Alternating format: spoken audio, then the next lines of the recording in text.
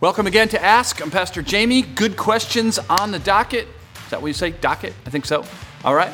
Where do I stand on speaking in tongues? Were our founding fathers Christians or actually deists? And another question I forget about, but we'll get to it. All right. Okay. Wait till after this introduction, and we'll get to Ask. All right, welcome once again. This is where you submit questions. I try to answer them as best I can. This is questions about the Bible, but also could be just like last week, someone asked, what would you ask Jesus if you could interview him? It's a great question. So maybe about life or faith or situation you're in even. You don't have to leave your name, so we don't even know who you are. So if it's a sticky situation, you want to know what maybe you should do from a biblical standpoint, love those questions, okay? So just go to cornerstonebv.org, go to the media page, drop down Ask, and then put in your question, okay? All right, first question for this week is, hello, Pastor Jamie and Steve. Steve, of course, behind the camera. I do think you are doing outstanding work with the Ask series. Okay, enough with the pleasantries. I recently read that most of our founding fathers were deists. Can you elaborate on what deism is? So, deism is that you believe you believe in the existence of a creator, so a God of some sort. But he doesn't interfere. So he sort of has created everything, created us, right? He's the source of creation. And he's kind of just laid it all out there. And then he's just sort of aloof or doesn't interfere in our lives, right? So therefore, prayer is not really effectual and all that. Sort of explains creation, but gets rid of most other religious beliefs. It's really the first step towards atheism. It's kind of akin to agnosticism, right? Yeah, I think there's something, not really sure, right? So those things developed later on, but deism was sort of that first step from really most cultures, most people throughout world history have a religious belief. Why? Because it's obvious. Here we are. Nothing is here without being created. So, who created us? Nobody. Makes zero sense, but that's what we teach in schools today. But that's not the question, so let me get back on track. That's what deism is, and it is true. A lot of our founding fathers, it's assumed they were Christians. They weren't. If you look at George Washington, most likely a deist. That's a question, though. He at times said he was a Christian, but a lot of people don't believe he was. So not sure. I have to find out someday. Jefferson, Ben Franklin, definitely deists.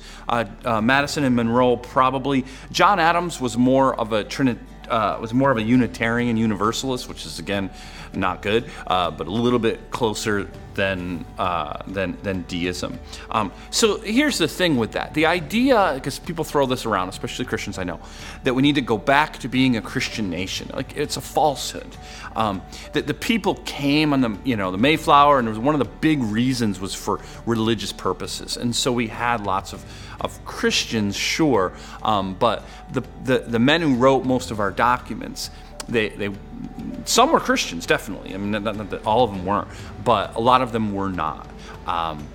But they did believe and hold to some form of there is a God, there is someone over us, there is someone bigger than us, better than us. And so that, and they really still held to Judeo-Christian values. So they saw morality as very important. And so that's why a lot of our documents are so good and have done well for us for so long because of that.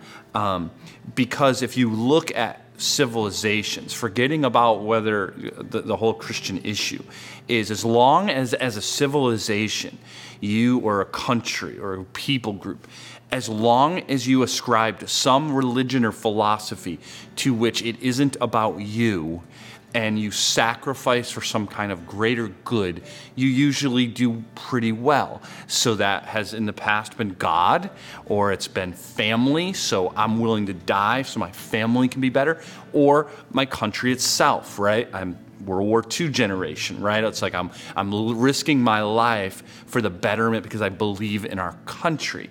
And whether or not the country is good or not, that helps because people are self less.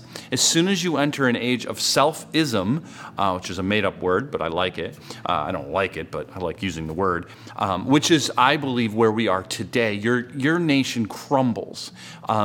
If I believe it's okay for me, you should be okay with it. It's not me willing to sacrifice for you. It's me expecting you to sacrifice for me. This destroys you from within. It's what is happening. It's what will happen unless God radically does something to change that.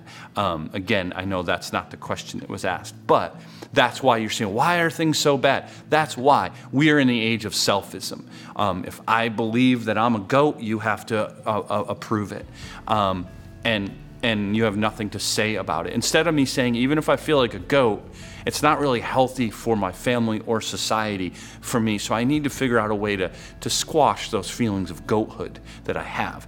I need to think bigger than just me. But that's not how, in general, our society is operating right now. So we're in a lot of trouble. But God is good. Christ will come back. And so the church will survive regardless of what happens to our culture. Okay? Second, where do you stand on speaking in tongues, interpreting tongues, and or praying in the Spirit? So interpreting the whole idea of tongues, if you've never heard of it, there's this idea, especially coming from 1 Corinthians chapter 13 and especially 14 as well, is this idea of the sign gifts which they're given, miracles, prophecy, speaking in tongues. And so there seems to be, and there's a lot of confusion and a lot of debate over what exactly tongues were. Is it a special prayer language, or is it something that you actually like in Pentecost? Hear me speak in your tongue. There seems to be this idea of I speak in a tongue and there's someone who understands it and can translate it. And so those gifts, which are clear biblically, were given. Are they for today? And if so, how does that sort of play out? And so there's really two common camps amongst evangelical Christians.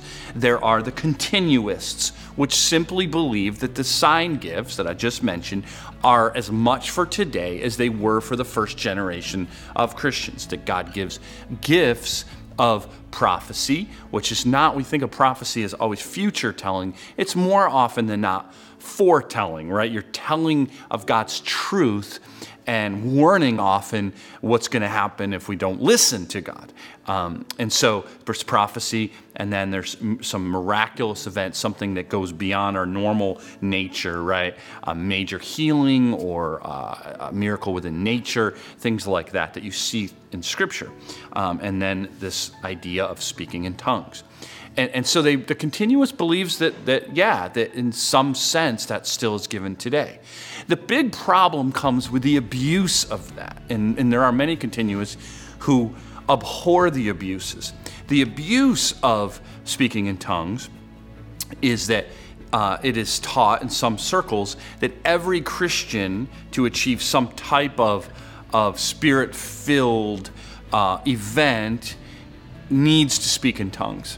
This is clearly refuted by Paul, 1 Corinthians chapter 12, when he said, do all work miracles? Do all speak in tongues?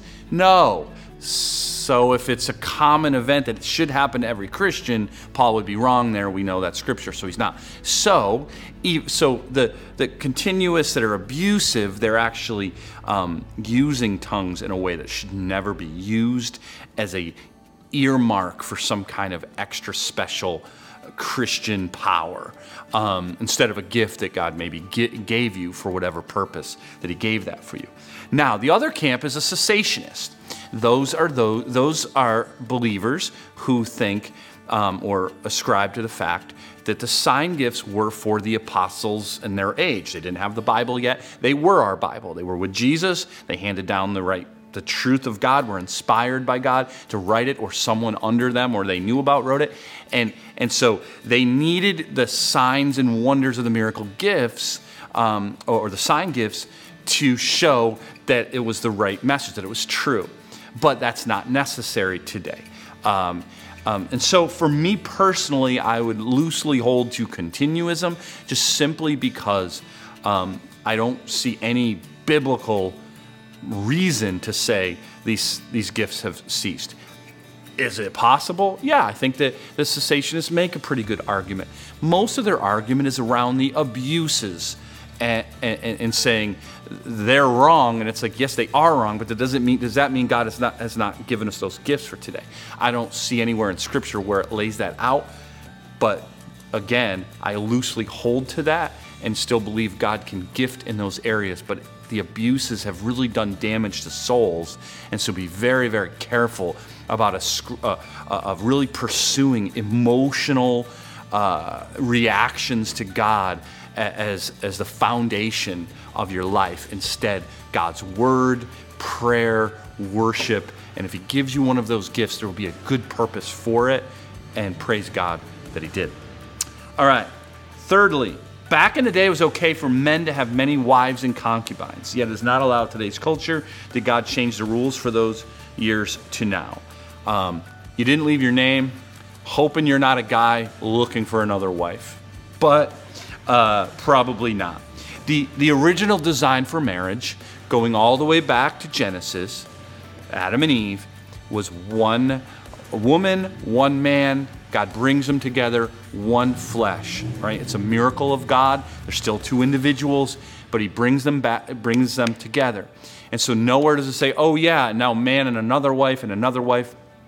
And so never God's design. And when you see men marrying multiple wives in the Old Testament, I can't think of a good example of where it worked. It's always a problem. It's always because it's not how God designed it. So the rules that God gave around it were more to protect, especially women who didn't have a lot of rights, right, if they're not like over their husband in their culture. And so he really, really wanted to make sure women were protected. So he never said, hey, great plan. He's saying, when you do this thing, which is not his original design, we know that it's not his original design from the New Testament, right? It's taught one woman, one man, one wife, one husband, and how to operate within that relationship. And so I don't think the rules were changed. I think Jesus in the New Testament, New Covenant, reinvigorates what God's original design was. Okay? All right. This has been Ask. Hopefully you'll ask your questions and see them in a coming episode. And in the meantime, hopefully we'll see you in our gatherings this Saturday at 5 or Sunday at 9 or 11. See you then.